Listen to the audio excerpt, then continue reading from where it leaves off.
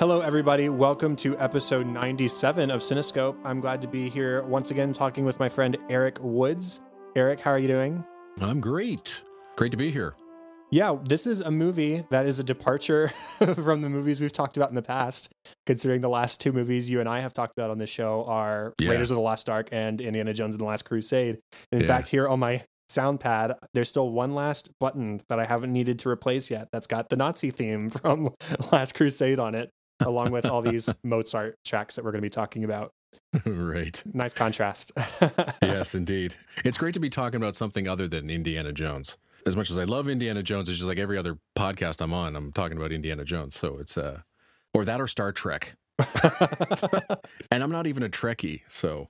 Right. I don't even know what it was that brought this film up into the conversation, but you said something about Amadeus, and I was like, sure, I'll put you on the list and we'll talk about it next time you're on the show. And so here we are. Oh, this is great. Yeah, I'm so looking forward to talking to you about this movie because it's just one of my all-time favorites. Do you want to remind everybody out there how they might know you, where they might find you, what kind of stuff you do in your day-to-day life? Well, I mean, most people know me from Cinematic Sound Radio. It's an almost 25-year-old radio show podcast about film, TV, and video game music. And you can find the show on cinematicsound.net or all your favorite podcatchers. And so that's where most people know me from. But in my day-to-day life, I work in the video industry. I'm a cinematographer and editor. Awesome. I've been a fan of your podcast for a long time. And so it's always a treat to talk to you and to talk about the music, yes, but also sometimes it's nice to just sort of break away from what you're known for and just talk about something different. Indeed. So we are talking about Amadeus today, the 1984 movie directed by Milos Forman. It came out on September 19th of 1984. Forman is also known for directing One Flew Over the Cuckoo's Nest, which is another one of my favorite movies that we've talked about on this show. He also directed Hair, Ragtime, and The People vs. Larry Flint. It was written by Peter Shaffer, and the movie itself is based on Peter Shaffer's play of the same name. So it's cool to have the playwright writing the script for the movie. So I'm sure that contributes to the quality of the film additionally. The music is by Wolfgang Amadeus Mozart. That's all that really needs to be said there. It's not like he has a filmography that I can read out. He's Mozart. But the music was conducted and supervised by Neville Mariner. It stars F. Murray Abraham, Tom Hulce, Elizabeth Berridge, Roy Dotrice, Simon Callow, Kristen Ebersole, Jeffrey Jones, Charles Kay, Kenneth McMillan, and I kind of cheekily put down Kenny Baker because he does make an appearance in this movie. And Kenny Baker, everybody would know from R2-D2. Our first experience with this movie, do you have anything that sticks out to you as far as your first viewings or your viewings over the years, Eric? Yeah, the first viewing was quite an awakening for me. I saw it in music class. I had no idea what it was. It was like, oh man, we're going to watch a movie about Mozart. And I really wasn't into classical music. I knew a little bit of it through elementary school when we, studied some of the classical greats, but it was just never something that caught my eye or my ear. And I was more of I like movie scores. So when we saw this, I was in grade 9 or 10 when we first saw this, and I was blown away. And the biggest problem that we had was that our classes were only 75 minutes long, so we had to watch this over the course of 2 days. And I just wanted to keep on going. I was just completely enveloped by this movie from frame one, and I had no idea where this movie was going or what this was or what was happening. And then it started to break down, the composition process, the very famous scene of Salieri going over Serenade for Winds. And I was just like, what? This is how it's done. I mean, this is how composers work. And I was so naive and so fresh and new that I really didn't know that, anything about orchestration or whatnot. And so it was an instant, like most of my favorite movies of all time, it just instantly grabbed me and it just stayed with me for a long time. And the great thing about this music class is that we watched this film each and every year. So I saw it it was either grade 9 or 10, then 11, 12. And here in Canada, we had grade 13. Mhm. So I saw it 4 years in a row. And of course, I now owned the DVD, the Blu-ray, and it's a yearly watch for me. And it's one of my, I would say, 10 favorite films of all time. It's funny. My first experience with this movie was also in a music class. Although That's for great. me, it was college. And as a music major in college, I took a few semesters of music history classes. And so if we didn't watch the whole thing in one of those classes, we watched pretty big chunks of it. And that was my first introduction to it. And I later picked it up for myself so that I could watch the full thing. And I had the Blu-ray as well. I watched the director's cut to prepare for this episode, and I believe you did as Yeah. well. Yes, I did. Which Yeah. adds about 20 extra minutes. I couldn't tell you what is completely new, what isn't, but I'm sure you can find that information out there. But my first full viewing, I don't remember a whole lot except that I did like it. But the things that stick with me most over the years are the scene where Mozart, quote, fixes Salieri's entry march that he composed. And then obviously the ending where he's composing the Confutatis with Salieri notating it for him. Those are the things that have always stuck out in my mind. And I told Eric before we hit record that I had a fun story related to the last time I watched this. This is my first watch through in many years, and I'd kind of been preserving my last watch through because the last time I watched Amadeus, I was in Salzburg, Vienna. Oh, wow. Or Salzburg, Austria. Yeah. Wow. Yeah. So I went to the Mozart house and was able to walk around and be a part of that. And I did go to Vienna as well, which is how I mix my words together. And there's Mozart attractions in Vienna as well. And so we were in Salzburg back in summer 2014. And I thought, I'm never going to have this opportunity again. Or if I do, it's going to be a long, long time. So we watched Amadeus in our hotel room in Salzburg, Austria. That is incredible. I want to do that one day. I have a friend who's Slovakian, and so obviously they're next to Prague, where most of this film, was shot. And one day I just want to visit every single location that they shot this film in because I love these. I love costume dramas. I love stuff that takes place back 300-400 years ago, and just seeing the architecture and the fact that Prague really has kind of like stood still in time and hasn't really modernized itself. And the fact that you were able to watch this movie like in the location where Mozart, would write this music and perform this music is just, that must be absolutely thrilling. It really was. Being a musician who had studied Mozart pretty extensively, I even wrote a research paper in one of those music history classes in college where I was comparing the arias from the Queen of the Night and the Magic Flute. And so I've done some extensive research on Mozart in various forms. And I told Eric also that there was 1 year in college choir where we sang the Mozart Requiem. And so I was very familiar with Confutatis. It's been one of my favorites of his for a long time. And then the Dies Irae, of course.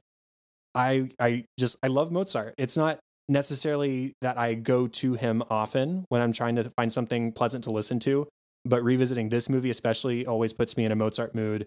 And at work recently, I've been able to listen to a lot more film music. And so I've played the Amadeus soundtrack while at work, and it's been really, really nice. I've been the same way. I have the 2 CD set that came out, I guess the special edition when the director's cut came out. So that album I have, and that's been almost on repeat, along with a lot of Ennio Morricone because of his passing. But I mean, to prepare for this album is. If you don't have it out there, go get it. And if you're not very familiar with Mozart, it's probably the perfect album to get yourself involved in the master's music. Absolutely. I mean, the fact that we have a movie here that's 3 hours long, if you're watching the director's cut, and it doesn't need any other film score aside from this music that was written 200, I'm making sure I'm doing my math right. Yeah, 200-ish plus years ago. I think that speaks to it. You were telling me a story before we started again, Eric, that the first time you heard the Dies Irae was in one of the X-Men movies, and you thought that John Ottman had composed it just because of how modern it sounds in a way. Exactly. That's it. We were talking about just before this show started how some of this stuff is just timeless, absolutely timeless. I find that most of the choral work feels like it could be written today, but it could be in any numerous film scores written today. So that's where Mozart's influence is greatly heard in film scores today. I just feel like that stuff is just so incredible. But yeah, the Dies Irae, I mean, obviously I'd heard it before, but never really made that connection, or never really thought, oh, wow, that's okay. This is where I really heard it for the first time and thought, wow, that's an amazing piece of choral music. And John Ottman did an incredible job, scoring that Nightcrawler sequence where he was attacking the White House, only to find out that, it was an arrangement of a Mozart piece. And I'm like, oh my God, that is such an incredible work. And again, that just helped me dive deeper into the work of Mozart and discover classical music. That's the greatest thing about film music for me, is that it's helped me to discover the concert works, the classical work, the greats of the past. And it's just great to hear. I mean, and the way that they approached music, you're right, in this film, they cut around and shot to the music. These pieces of music were specifically chosen for this music, carefully chosen and recorded and brilliantly edited, as if Mozart had scored his own movie. Let's go ahead and move into talking about the story a little bit. And I do want to offer a disclaimer. Listeners, I'm sure all of you are very smart, but I just want to be very clear in saying that this is a work of fiction. This relationship between Salieri and Mozart did not exist as it is portrayed in this film. What you should watch this film knowing is that Mozart was a real person, and so is Salieri. All these are real people, but we are talking about characters, not the historical figures. But you should still hopefully walk away with an appreciation for Mozart and his genius, because that is something in the story that is highlighted so well. Time and time again, something that is highlighted in Mozart's character is that he does everything against the grain, does everything in a way that nobody has ever done it before. In the Requiem scene where they're writing the Confutatis late in the film, Mozart says, okay, we're doubling the instruments like this with the voices. And Salieri's mind just cannot comprehend. He says, I don't get it. I don't know what you're trying to tell me, because this doesn't make sense. But then when he starts imagining it in his head and starts, okay, I see it. I hear it now. It's just, he never would have thought to approach it in the way that Mozart did. And every time we are treated to a moment where we're exploring Mozart's music, or we're witnessing him premiere something new, or whatever, whenever his music is featured, we are being treated to a man who is at the height of his craft and is able to approach that craft in a way that nobody has done it before. Then you could bring up the scenes where Salieri first sees Mozart's music, and it's all first drafts. Nothing has changed. Everything is perfect. And he's flipping through each and every piece, and oh my God, the music editing is so awesome, because you're inside Salieri's mind, and every piece he flips through, it's a new concerto, it's a new opera, it's a new whatever, and and the frustration in his face as well, because he realizes that this is the voice of God. Right. And that's what he was hoping to achieve. And he's just absolutely blown away by it. And I love that scene where he's just flipping through it, and just he's in love with the music, but he's also increasingly frustrated by what he's seeing. That is something that is outstanding about F. Murray Abraham's role here. He did win the Academy Award for this movie. This movie was nominated for 11 and won the major ones.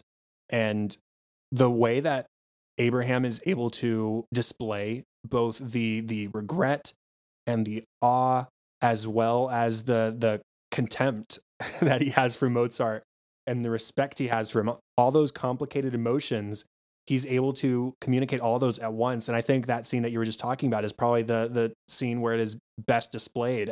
He's frustrated, but he's overcome with emotion because of the beauty of what he's witnessing at the same time. And God, why isn't it me? Oh, but man, look at this. And so it's just like this back and forth of he doesn't know how to feel about Mozart. And it's fantastic to see the struggle within the character. Yeah, he's incredibly jealous of the skill of Mozart, but he, like you said, he's in complete awe. And again, forgive me for not remembering the piece of it was one of the operas that failed, and I'm not sure whether it was the one. I don't think it was the yawning one. Maybe it was, where the king yawned, and then because of that, the show will fail a certain amount of nights later. But there was a point where he went and saw one of, I guess, Mozart's failures, quote unquote failures. But as much as he hated Mozart and was jealous, he went to every single showing because he appreciated the art, the music, and what he created, even though he was so, like I said, jealous and hateful and spiteful towards Mozart. I love the framing device of the movie. We open with Salieri shouting out, an older Salieri shouting out and distraught and apologizing to Mozart. Mozart, forgive me, I've killed Mozart. And it's this man confessing to a murder, he claims, many years previous. I killed Mozart, and he attempts suicide.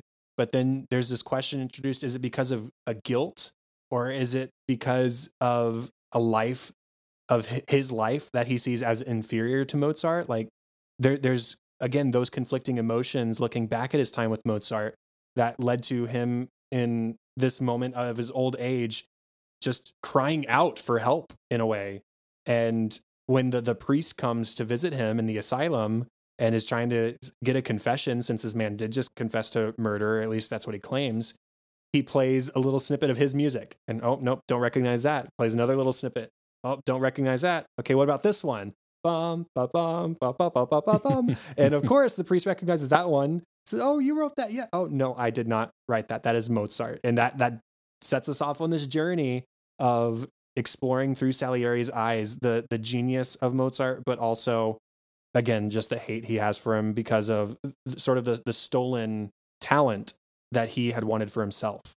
And I don't think there's a lot of credit given to the older Salieri sequences.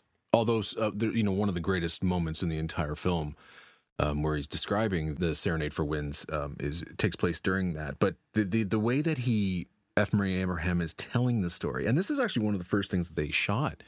I think they took about 3 weeks to record everything in the between F. Murray Abraham and the priest.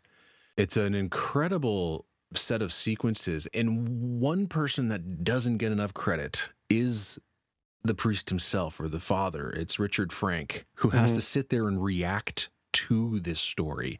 And every cutaway, you see an incredible shock in his face as more and more is poured onto him.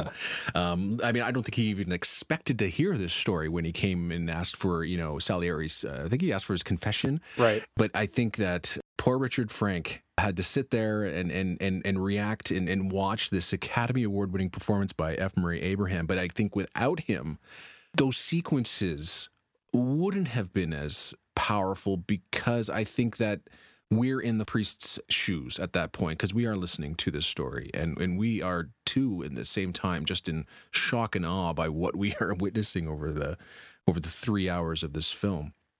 Right, and it's especially interesting since Salieri is telling this story from the viewpoint of a man who was asking for something from God and then eventually turned away from God in a certain way because of the neglect he felt at the hands of the Father.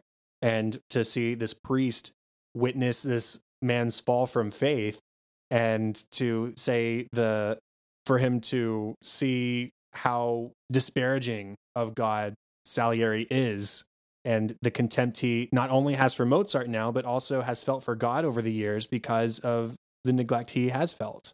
And so witnessing the priest as a man of faith and as a man of God see this man fall away from God in the retelling of his past injustices does give the story a little bit more heft.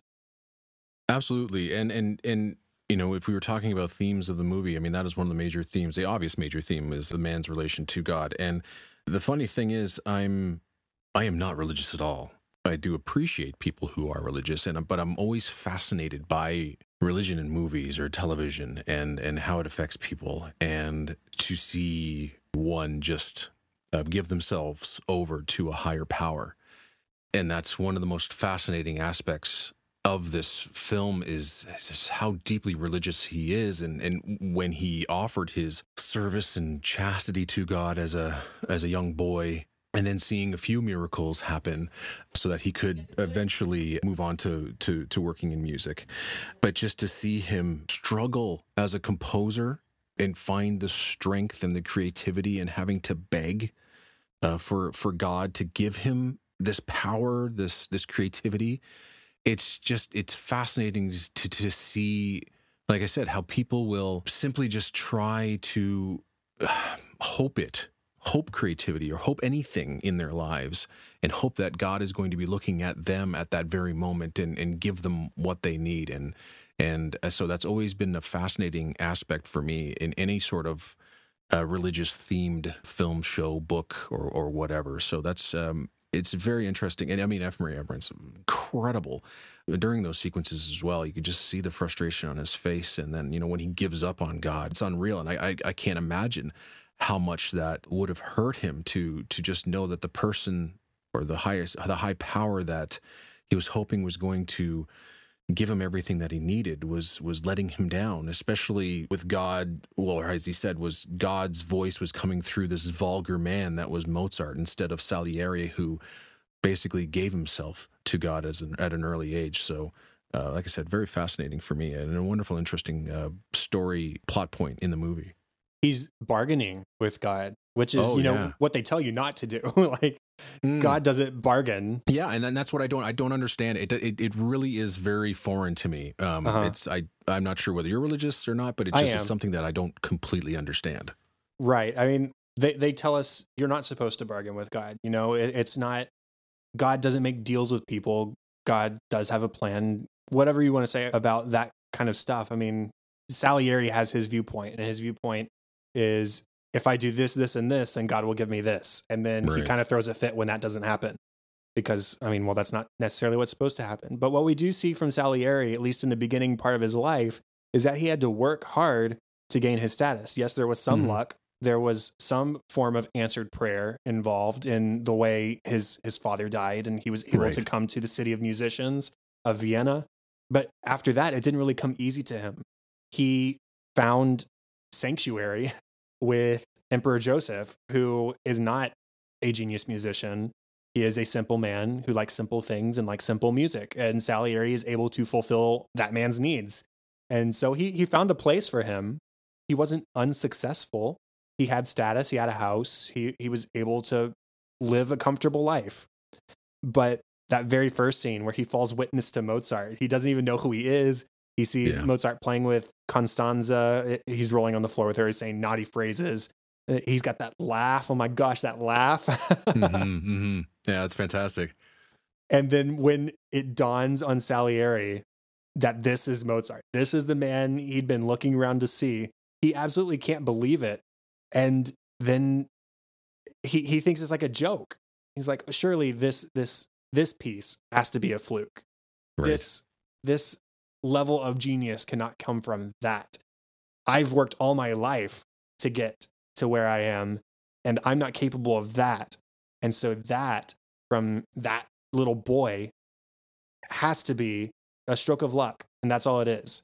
But then that's when he looks at the music and he says it's simple on the page, but then it starts to build, and he's moved to tears just imagining the music on the page. He's not even listening to it at the time. He's moved to tears just looking at it and reading it. So, yeah, to see this man who's bargained with God and then is upset when things don't work out for him. And the thing is, it's not even that things don't work out for him. Like I said, he was successful. It's just how he starts to measure success against Mozart is Mozart's level, Mozart's craft is higher than his, even if Salieri's status is higher than Mozart's. And so it's like a weird sense of priorities for him. I understand, as a musician, I understand the desire to hone your craft to the level that Mozart has. But I don't know if I fully understand the obsession and the thirst for almost revenge in a certain way over this man who seemingly took the talent that you thought was deserved to you by God from you. That's a great point. It is kind of mind blowing that you could go that far. But I mean, it's It's part jealousy. It's the whole, mediocrity versus genius theme, I guess. When you think that you are really good at something, and then all of a sudden someone steps in and just completely blows you away with something that you've never heard before, and you're thinking, how in the world did I not come up with that? And then it's either you can learn from that, or you can just obsess over that and just become so cold and evil about it. And I've been there. You just think that you've done something incredible, and then all of a sudden, I mean, well, I'll say it, like in the video industry. I mean, I'm almost mid-40s. I think I do a pretty good job.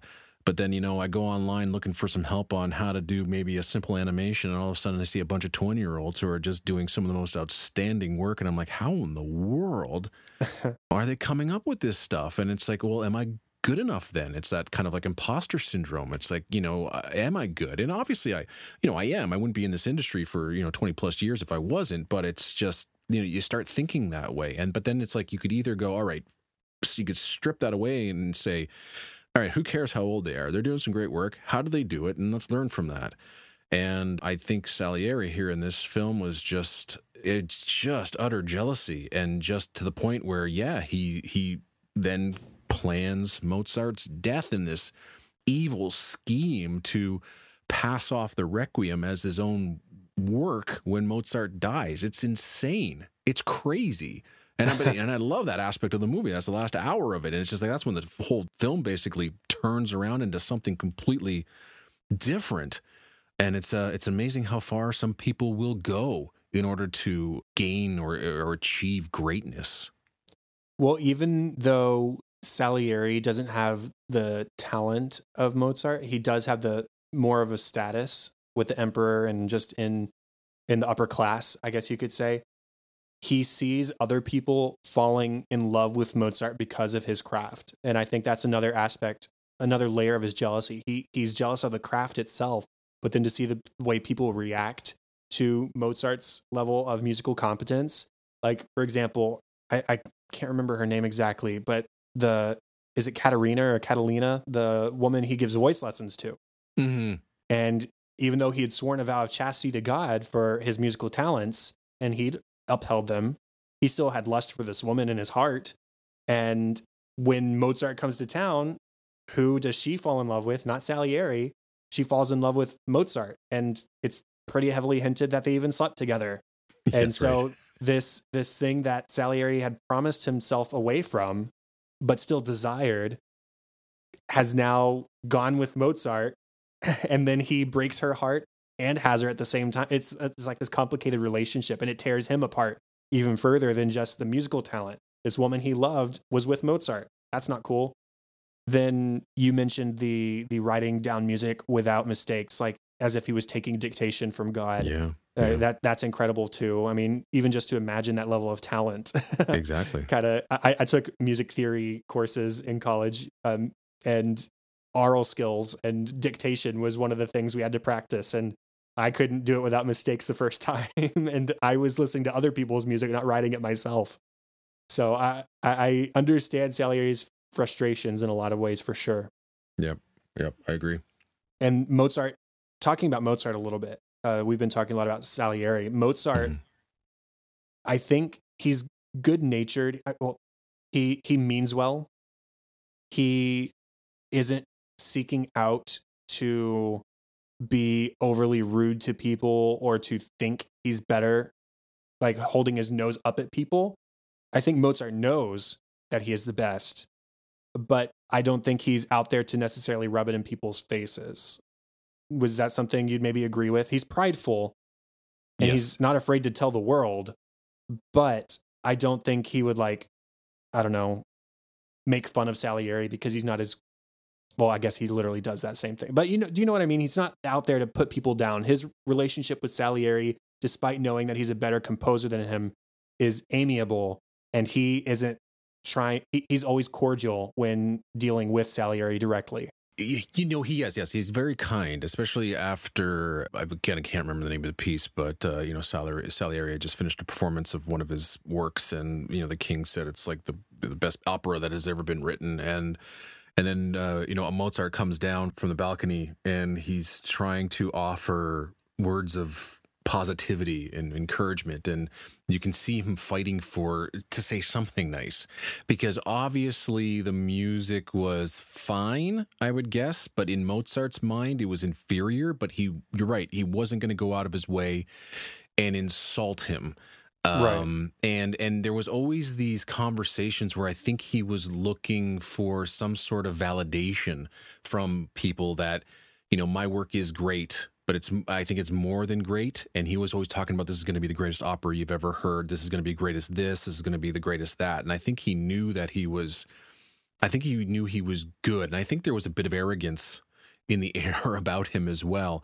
But what I found fascinating about him was that he, for as absurd of a character that he was and how vulgar he was and childlike he was, the moment it came down to talking about music or composing music or anything involved in music, he was dead serious. Mm-hmm. Absolutely dead serious. And, we talked about the scene where Salieri's in the parlor, I guess, and he's trying to sneak some treats, and he sees Stanzi and Mozart farting around under the table. And, they're talking vulgar, speaking vulgar words and talking backwards. And they're like a bunch of 8-year-olds. Right. But the moment his music starts, the change in his expression and the way that he holds himself up, it's like, oh my God, they're playing my music without me. And it's like instantaneously he grows up. And I think that's when it comes down to music, he acts his age. But everything else, he's still just this child in an adult's body. And I thought that was always very interested in seeing that aspect of Mozart, where he's, composing deep into the night and sacrificing sleep and his health to write music. That was an interesting juxtaposition between his characters, between the foul. And like even his operas and the ideas were foul, but the music was always serious. So he's always a child writing kind of like child stories or vulgar stories, but the music was always perfect and adult and mature. It definitely is a very different facet of his person than his actual personality is. It's like it stands out as a completely separate trait of his. Yeah. And a recurring theme for Mozart, I think, throughout the film is that he does have this sort of immense respect for authority or for status. He has a respect for his father, and he mourns his death despite their difficulties with each other and the sort of strained relationship he has, especially in adulthood after he's moved to Vienna. And he frequently turns to Salieri for help. Salieri is an authority figure in his life. This whole time, he maybe thinks of Salieri as inferior to him as far as composition goes, but he recognizes his status and his position with Emperor Joseph, and he thinks of Salieri himself as his friend or a colleague and a man who has only shown him kindness. That's how Mozart thinks, at least. And he says so much right. in those closing scenes between them in Mozart's apartment as he lay dying, and Salieri selfishly notating the Confutatis. He says, "You're my only friend. You've only shown me kindness." And I think Mozart looks at his own shortcomings in that moment versus how he perceives Salieri has treated him. But we as the audience who have spent the whole movie with Salieri and hearing the story told from his perspective know that that's very far from the truth. But Mozart, again, was very cordial with Salieri and didn't see the strain that existed.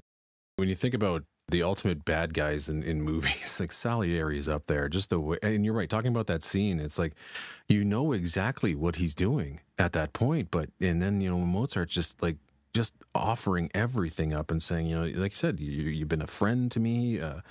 You've always been good to me. And, Mozart has no idea what's happening in the background. And it's so sad.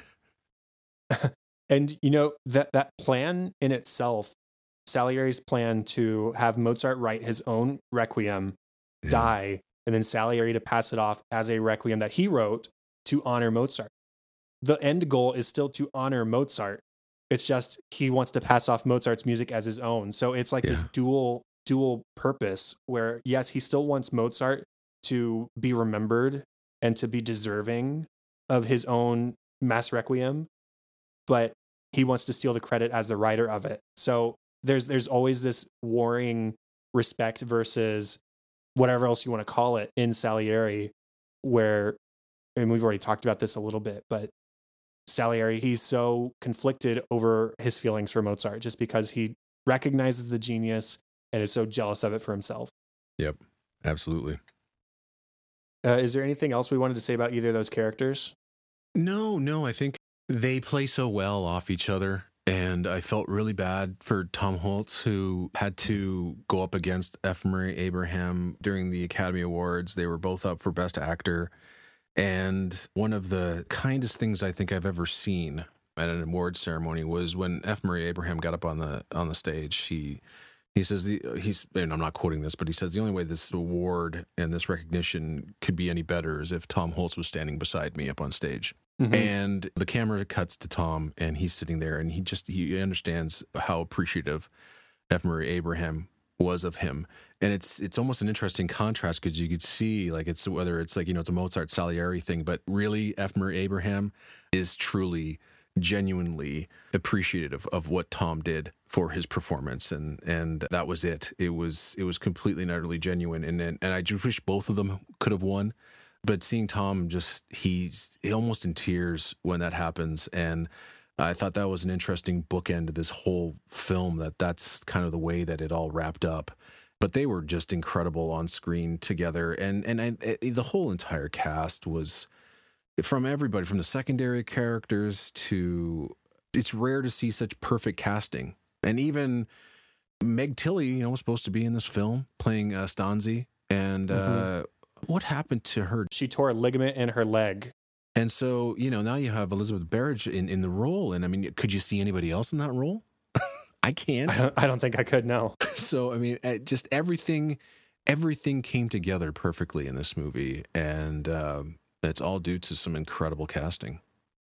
To sort of cap off my Mozart thoughts, before we maybe talk about a couple other characters, if we have any thoughts on those.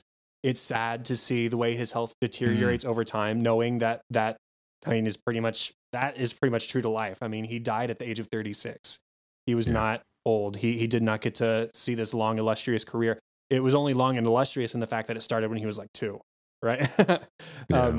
So they hint at his alcoholism pretty early on in the film as he's starting to seek work, and it becomes more noticeable with the death of his father when he's conducting Don Giovanni after the loss of his father. And this is a pretty transparent opera that is referencing his father, and the sort of the apparition, the specter of him in his life. It's sad to see his genius in such contrast with his drunkenness and his desperation for money. There's that one scene where he shows up to the house where he had shown up earlier in the film to teach lessons, and then the dogs were so incessant that he thought himself above that particular teaching position. And honestly, he probably was. But at the end of the film, when he goes, he's far below that teaching position. He shows up drunk and slurring his words and just the farthest thing from professional you can imagine, but it's because he's so desperate for any kind of money whatsoever.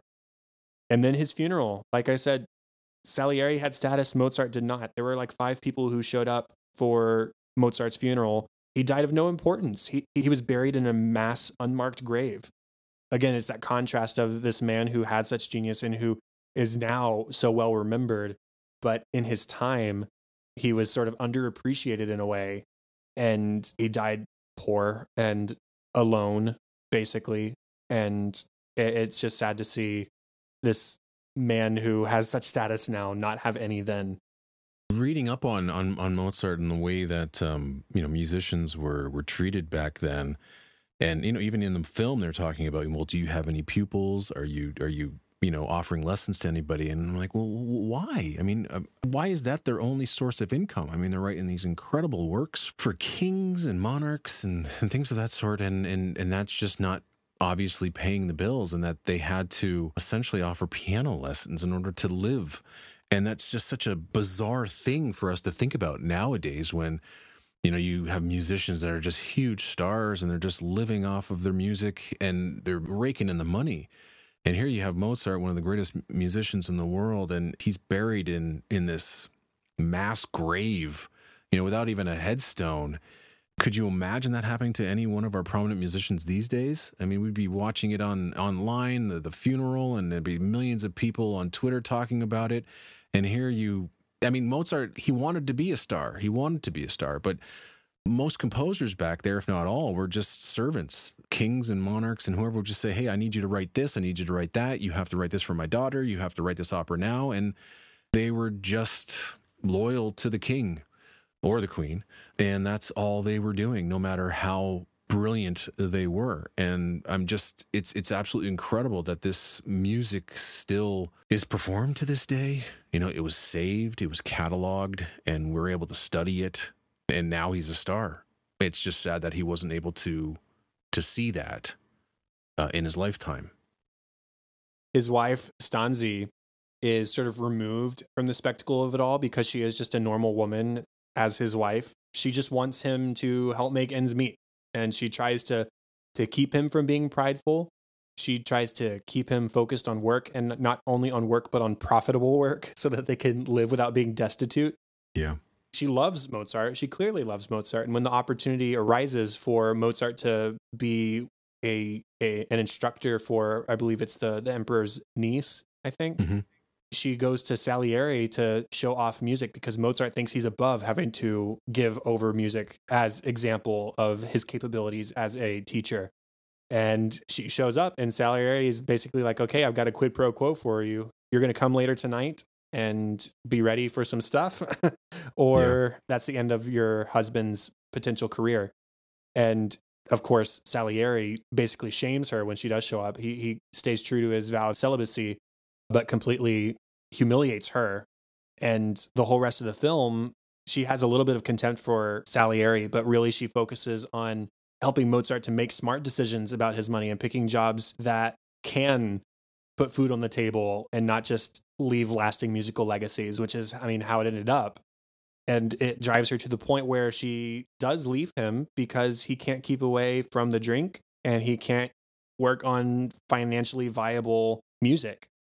And so it hurts her because she does love him, but if he can't take care of himself, he can't take care of her and their child at the time. What did you think about the addition of the Stanzi scene where she comes back later in the evening? Because that was cut out of the theatrical version. And I think now with that scene in, and although I never really thought that was a necessary scene, but I guess it makes sense as to why she is so cold to Salieri throughout the movie. And then, of course, why she's crying in the bed afterwards when Mozart comes home and wonders what's going on. But it's such a cold scene. Very cold.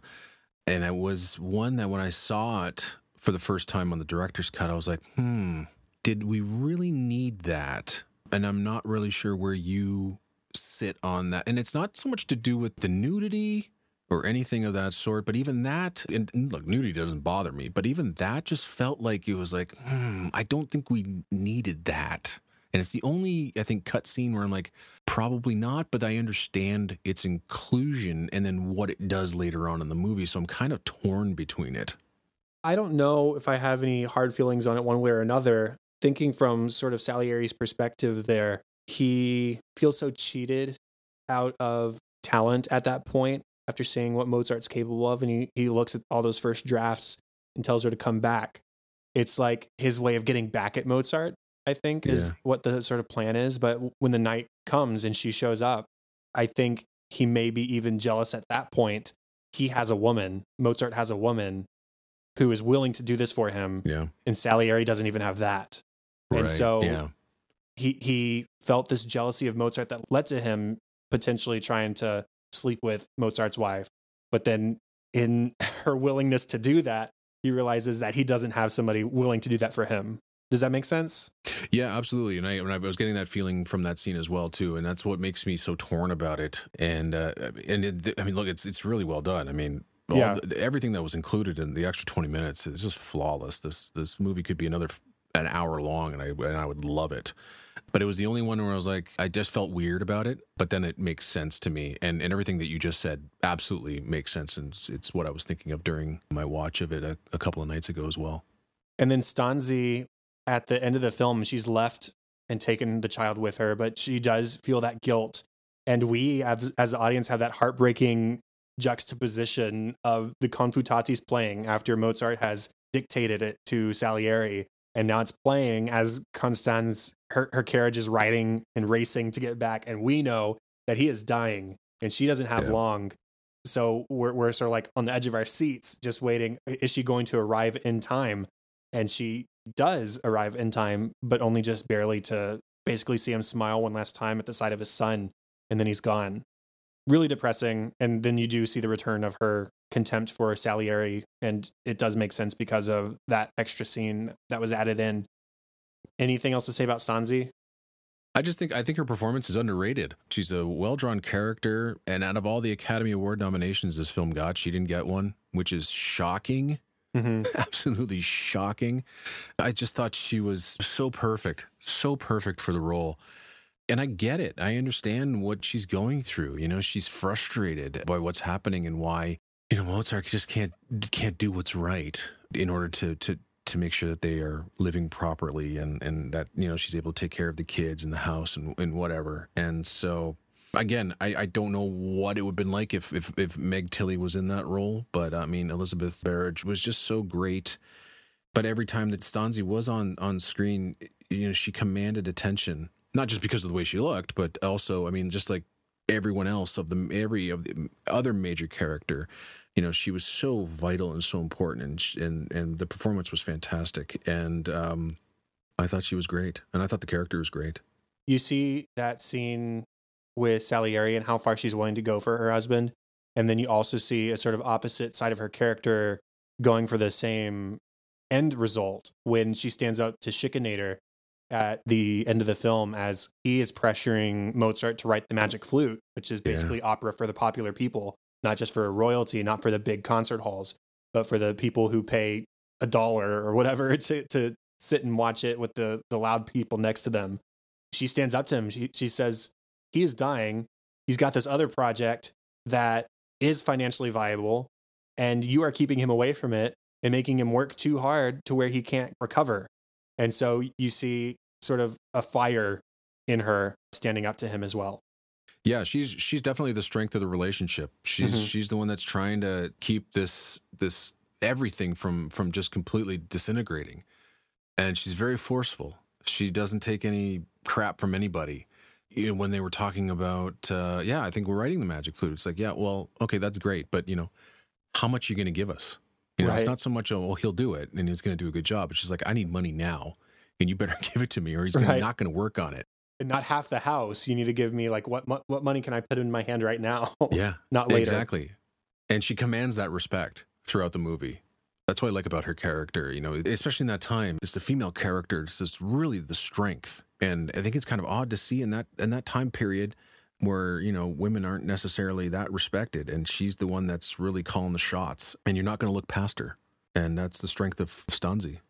I don't have any other characters that I have like a lot to say about. Maybe just a couple of shout outs. Do you have anybody that you want to talk about?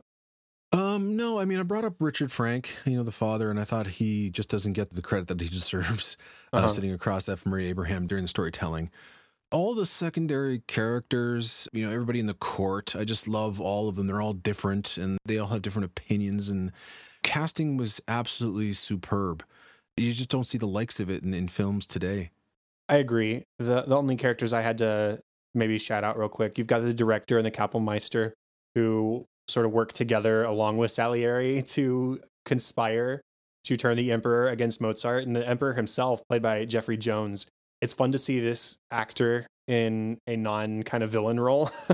Yeah. He wants so badly to like Mozart, but is constantly held back by Salieri or by the Kapellmeister, the director, who are all, again, working together to sort of keep the tradition alive. Like, this is the way opera's always been done.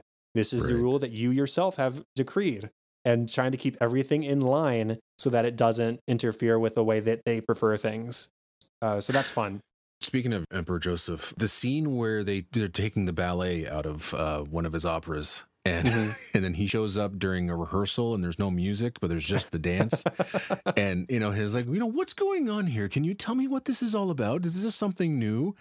You know, and I love that sequence because it's, you know, the music was taken out. It was ripped out of the score. And then it's funny that the emperor, and he's supposed to be the one who's supposed to be in charge of, what's going to be told and what's going to be said, and how opera and music is going to be dictated throughout the country. He's the one that's going to go against his own ruling and put the ballet back into the piece, which I thought was fantastic. So his little bits in the film are absolutely superb. And, he, famously comes up with the too many notes quote.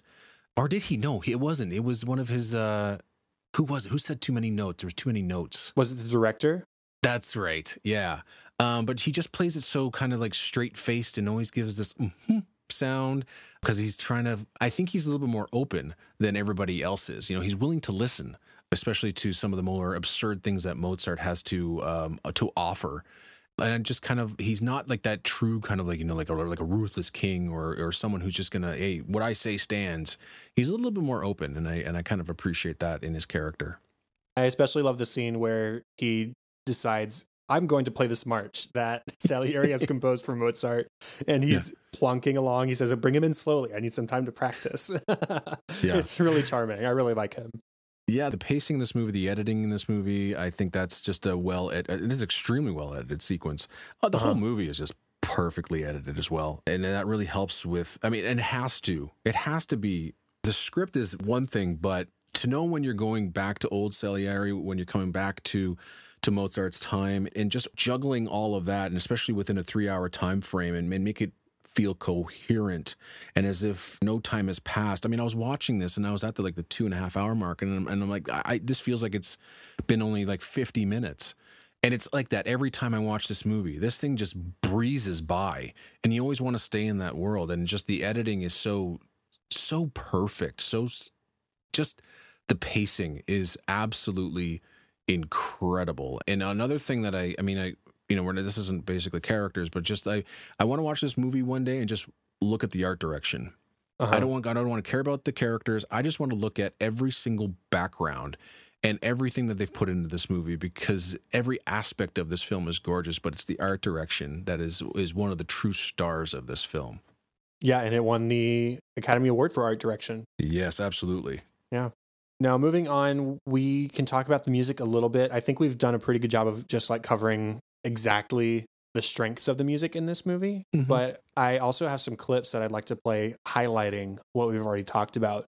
But what it boils down to for me mostly is the love and the detail that this movie shows the music of Mozart is basically everything else. The performances is great, the story is great, everything is great, but I love the love that they show for Mozart's music.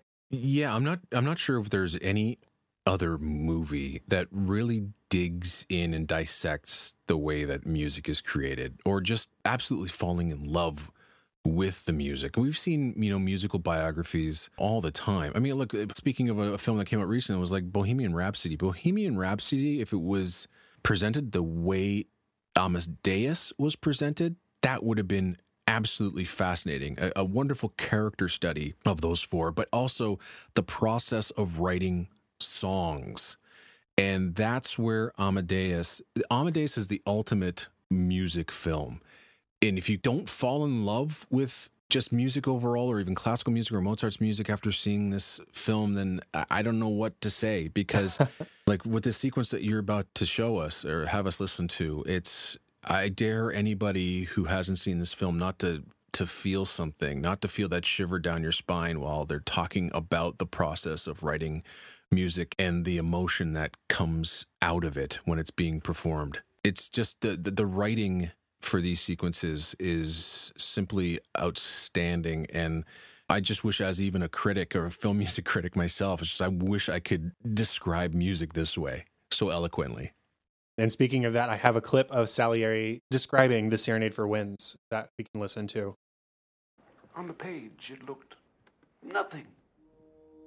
The beginning simple, almost comic. Just a pulse. Bassoons, basset horns. Like a rusty squeeze box. And then, suddenly, high above it, an oboe. A single note hanging there, unwavering. until a clarinet took it over. Sweetened it into a phrase of such delight. Okay, I could keep this playing, but we would just turn into listening to Mozart podcasts while talking about Mozart. Anyways, it's really outstanding listening to Salieri talk in that detail. And I think it's a great kind of introduction to people to how to listen to music. Like, take one element at a time, focus on that, and see, okay, what does that make you feel? What does it make you, what does it remind you of? And to not always just imagine it as a whole. And the same thing happens with the Confutatis later, and I've got clips from that as well. But what I love that this movie does is there will be times when a theme or something is introduced on a piano in one scene. Mozart's playing something in the hall when he enters and comes to meet the emperor or something like that. And after he's played it and he's had his little fun with it, as we transition to the next scene, we hear the full orchestration of that theme. And it's wonderful how they introduce music to us that way.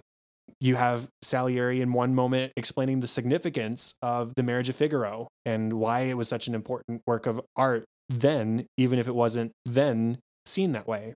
And then we get to the darker elements of it. When the news of his father's death comes to Mozart, we immediately cut to Don Giovanni, and it's super powerful. And we see large portions of the opera in that scene. And it's not subtitled. It's not captioned for us. We probably, most of us, don't speak German. We don't exactly know what's happening. We don't understand them, but we hear and we see the darkness and we understand the connection to his father. And so even just then, that's a perspective of connecting Don Giovanni to Mozart's father that the lay person of the time wouldn't necessarily have had. But we as audience and as witness to the events of this film do understand. Yeah. There's nothing more I can add about that because, you said it just so perfectly. It's the thought process, the thought that went into, and I think I mentioned this just earlier on in the show, of what pieces they were going to choose and how they were going to use it and how they were going to lay it out across the film and how important the music was going to play in the storytelling. It's what any film composer wishes. They wish that their music could have a bigger role in any film, but here it's, if you didn't have it presented this way, you just wouldn't be feeling the same thing while watching the movie. The fact that, Don Giovanni, like you said, was the motif for the father every time he showed up. Or even it was for the costume that he was wearing during the one party. It was just always that single kind of sustained chord or note every time he showed up. And you knew. It was like listening to Darth Vader's music in Star Wars. And I am one who doesn't really appreciate opera. It's a tough genre of music for me to get into, but every single opera scene in this film was mind-blowing and just made me want to explore more of not so much opera as a whole, but Mozart's opera. And, that's a precursor to what film music eventually became. It's so well represented in this film. And even the recording of the music itself, it's so beautiful. I mean, Eric Tomlinson recorded the all the music here, and he's one of the greats. And I don't know whether Mozart's music is sounding any better than it has in this film. Yeah, I believe they did record for the movie. Like, they didn't take existing Mozart recordings. Right. They recorded it, and when the director's cut came out, I believe they re-recorded it. I think is something I read. There were some new pieces, that were recorded specifically for it, but from what I recall, most of, if not all of it, was recorded, before the film, and gotcha. Just superbly captured. It's just an incredible sounding album if you get a chance to listen to it. I do want to play some clips from the Confutatis scene because it is my favorite scene from the movie, and I think it would probably be a lot of people's favorite scenes from the movie. I'm not going to play the full clips, but these are all like bits of that scene, and then I'll play the full thing put together. Start with the voices. Basses first. Second beat of the first time. Common time. Second beat of the first measure. On A. Second measure, second beat. You see? Yes, G sharp. Of course. Yes. Second beat of the third measure on E. Fami sacribus addictis rest. Maledictis fami sacribus addictis. You have me. I think so. Show me.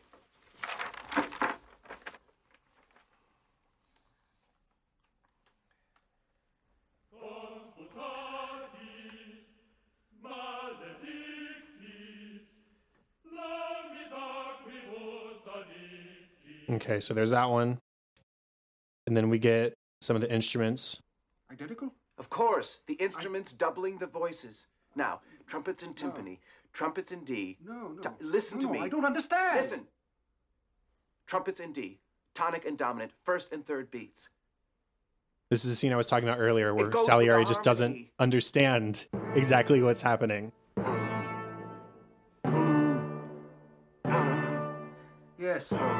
Yes. Okay. And then we get to the string ostinato. Now for the real fire. Strings in unison, ostinato on A, like this. And I can't picture this without Mozart like shaking his fist while he's singing it. You have it? Yes. Show me. Okay. And then we get the sotto voce, C major. which means under the breath. And altos in thirds. Altos on C, sopranos above.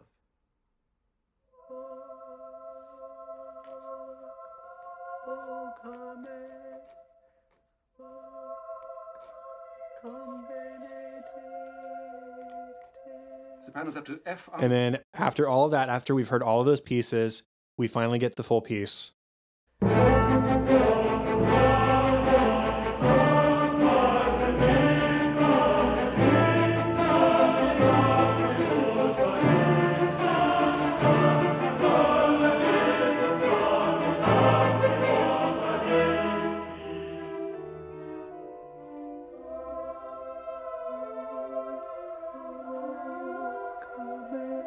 Okay.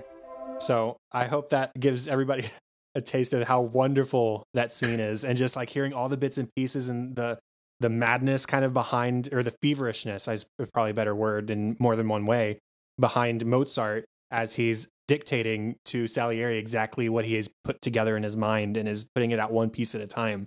And then at the end of all of that, after he has died, the Lacrimosa from the Requiem plays, which is just the perfect capper. Yeah, I hope everybody listening to it is grinning from ear to ear the way I am. Yeah, definitely. Just every time Goosebumps. you know, it's funny. I made this comparison to somebody else, and I'm not sure whether it holds any water. But this scene is to musicians and composers the way the finale to Field of Dreams is to people who love baseball or understand a relationship between a father and son. I compare it because they're just so equally powerful. And I'm just so glad that I can feel both of them exactly the same way, because I just have such a deep appreciation for, you know, what Field of Dreams was trying to tell. But also this scene it's just lightning, absolute lightning. It's incredible. And the fact that this happens at the end of the movie where you just completely understand the genius of Mozart and how he composed music and how quickly he was able to come up with it. It was already in his head. And, you know, it kind of reminds me of anyone who talks about other greats like Steven Spielberg, who already has the movies edited in his mind, in his head, before he even starts filming. It's incredible. And I'm just in total awe with anybody that compose music. And I'm not talking about composing it in you know, like Mozart, but anybody can write music, that can understand music and that can do this. It's a totally different language, even though the language is universal. And you know, and I took music throughout high school and I understood it, but now I don't think I do, but I don't know if I could play an instrument again, but just I'm in total awe with anybody that can put notes down on paper and make it make sense. Yeah, that's a skill I wish I had too. I can perform it, I can read it, I can do all those things, but what we witness in this scene and throughout the movie with Mozart, where he's able to just like create things out of his mind and put it on paper and have other people perform it, that is such an awe-inspiring talent. And you know what I was thinking about it watching this is you know what's sad though is that, you know, it's a day and age where you don't have any recordings. And if you're a composer, I mean, how frustrating must it be when you're writing this stuff and then you perform it and you cannot have that recalled back on a recording, right? You can't enjoy that. It's all in your head. And that must be so incredibly frustrating, especially if, you know, you have a failed opera where you're only able to play it 4 or 5 times and then never have it played again. At least you think it's never going to be played again. That must be it must drive them mad. let's go into our final section where we're talking about the impact of the film. And this is stuff that we've been talking a whole lot about this whole time. So we don't have to linger on any one thing. But I did want to talk a little bit about the nature of tradition versus innovation and how each is remembered. At the beginning, Salieri plays those couple tunes on the piano that he had composed for the pastor, and he doesn't recognize any of them.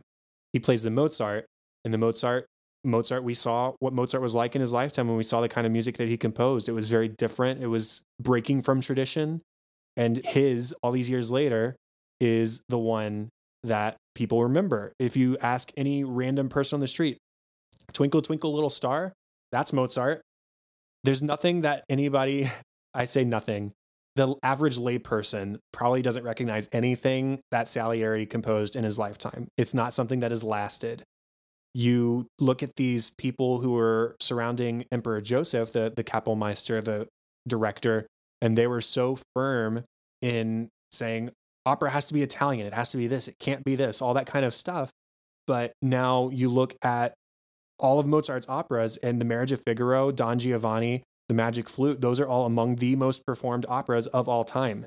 In fact, I'm pretty sure The Magic Flute is the most performed opera of all time. And it's because Mozart broke from tradition. He was the one who was willing to do something different and to maybe not follow the rules that people were trying to set out for him. And it paid off. You'll still find that in any sort of conversation about music today. And, especially in our own kind of niche genre of film music, where there is an entire group that are absolutely deathly afraid of change. They grew up on a certain style of music, and I understand this. I totally get this. I was there years ago, where it was like, it's got to sound like John Williams or it's not good enough. It's got to be performed by a 90-piece orchestra and it's not good enough. There's any type of electronics in it, it's not good enough. And you seeing it, especially with the way Hans Zimmer writes music, and he's always trying to do something different, whether it's good or bad, but the amount of hate that he has for trying to revolutionize the sound of film music and move it forward and move himself creatively forward, it's really hard for traditionalists to appreciate what he's doing. And I'm not saying that he's perfect every single time, and I'm talking about Hans Zimmer, but it's really hard for people to break from what they instantly or originally fell in love with. And I was there, and there's still some of the stuff that, I still would prefer listening to a John Williams styled score over Hans Zimmer, but it took me a really long time to appreciate differences in music and what can be accomplished musically, and especially in the film music world. And so that all comes back to what you were saying about that particular aspect of Mozart.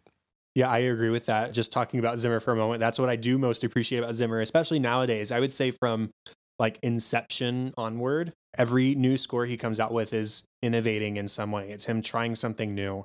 And sure, maybe it doesn't work exactly the way he hopes it does, or maybe it works a little too well and it's a little unnerving, or whatever it might be.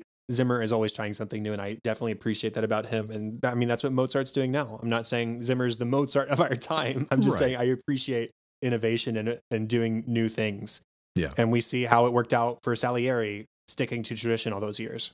Exactly. And there is nothing wrong with sticking to tradition. John Williams lived on tradition for the entire course of his career, although he did branch off occasionally. But what I do hope is that, when a composer is writing a score and they are doing something different, that it's not just for doing something different. If it helps them creatively, that's great. But it's like, what can you do with that different sound or that different type of orchestration or whatever it is? Is it going to be something great, or is it going to be something good, or are you just doing it just because? And that's where I'm torn. I don't want different just because of being different, but that's a whole other aspect of I guess film music appreciation. There's other things to sort of take away from the film. There's the question of whether all men are equal in God's eyes is a question that Salieri has throughout the film, and competition and devotion and the madness that results from those things. Salieri constantly trying to take what he views as rightfully his from Mozart, or his devotion to God and the fact that he doesn't get what he wants and sort of driving himself mad because of that. And there's also the possibilities. This was a thought I had while watching the other day. The possibilities that might have been open to Salieri had he sought to work with Mozart rather than try and take what Mozart had for himself. Like, imagine how Salieri might be remembered. Again, I'm talking about the fictional characters.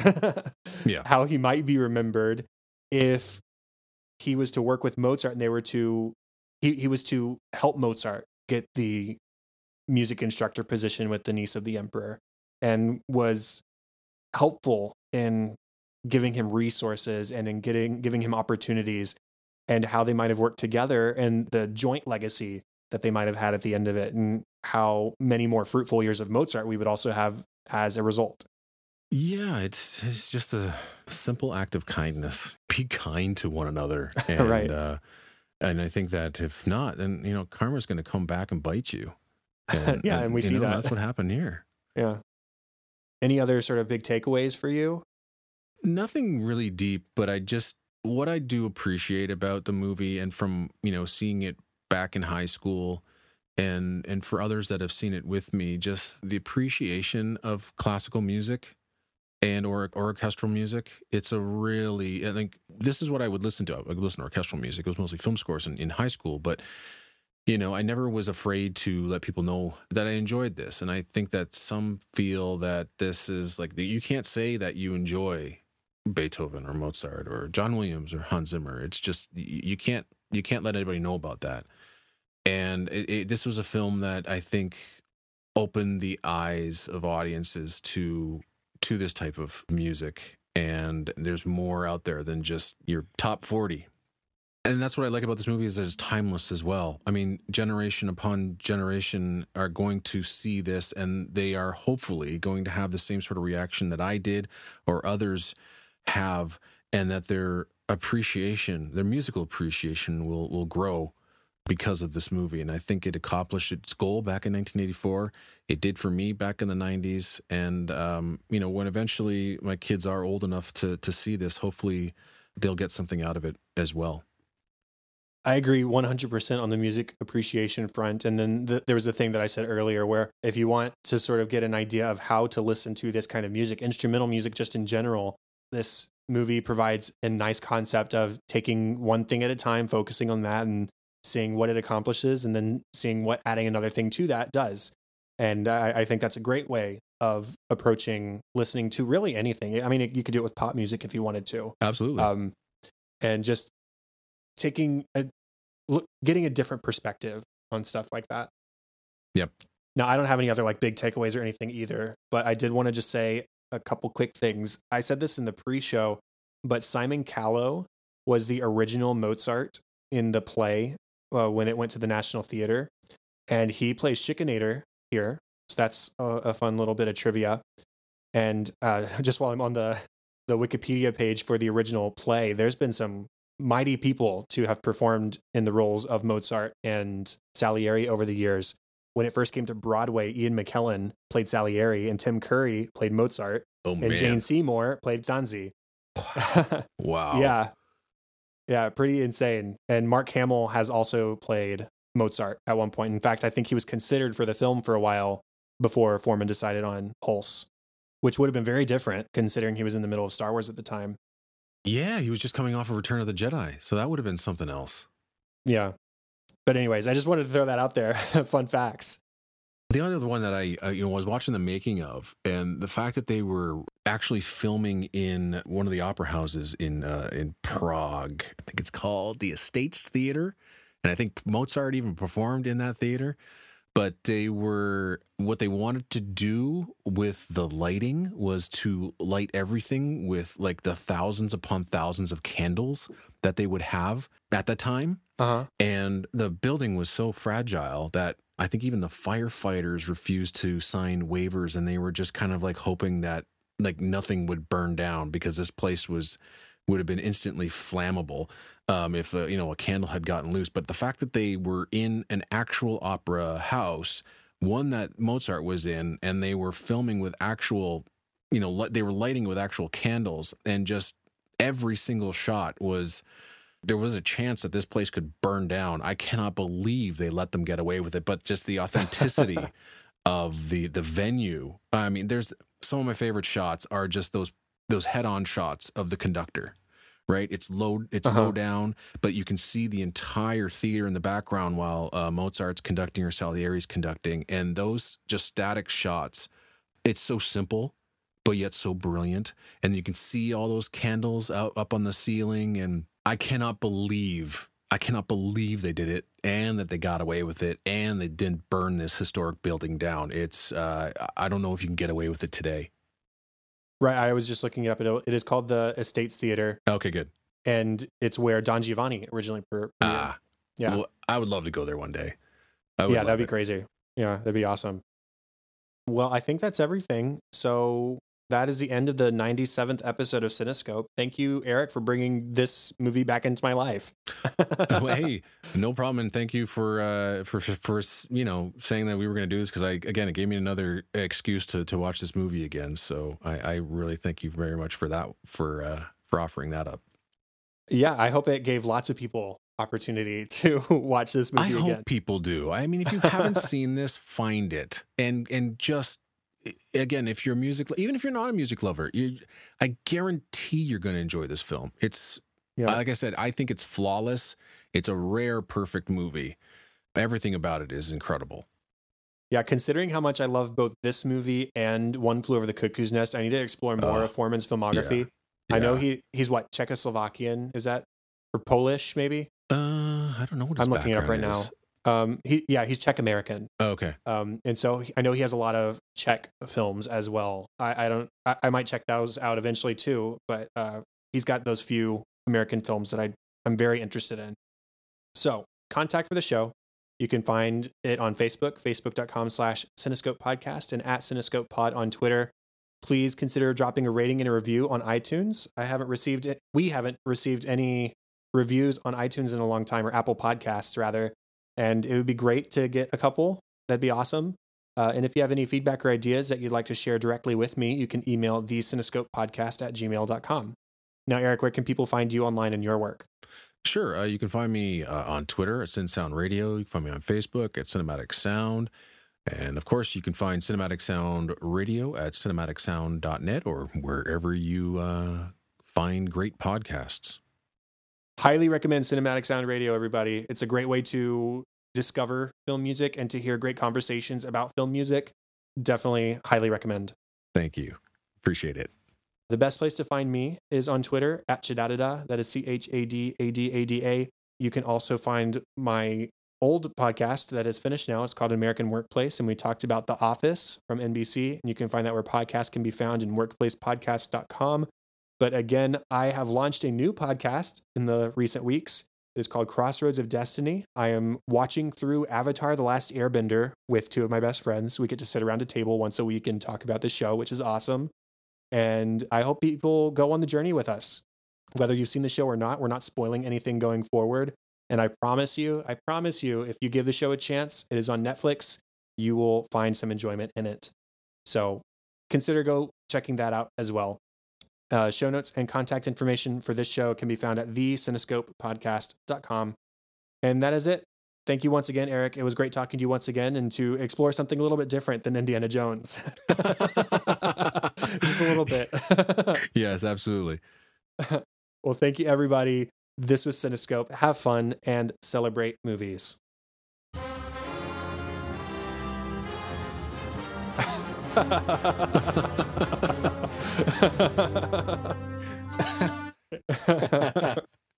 That's excellent. Yeah. That's one of Mozart's greatest pieces. Oh, absolutely it was.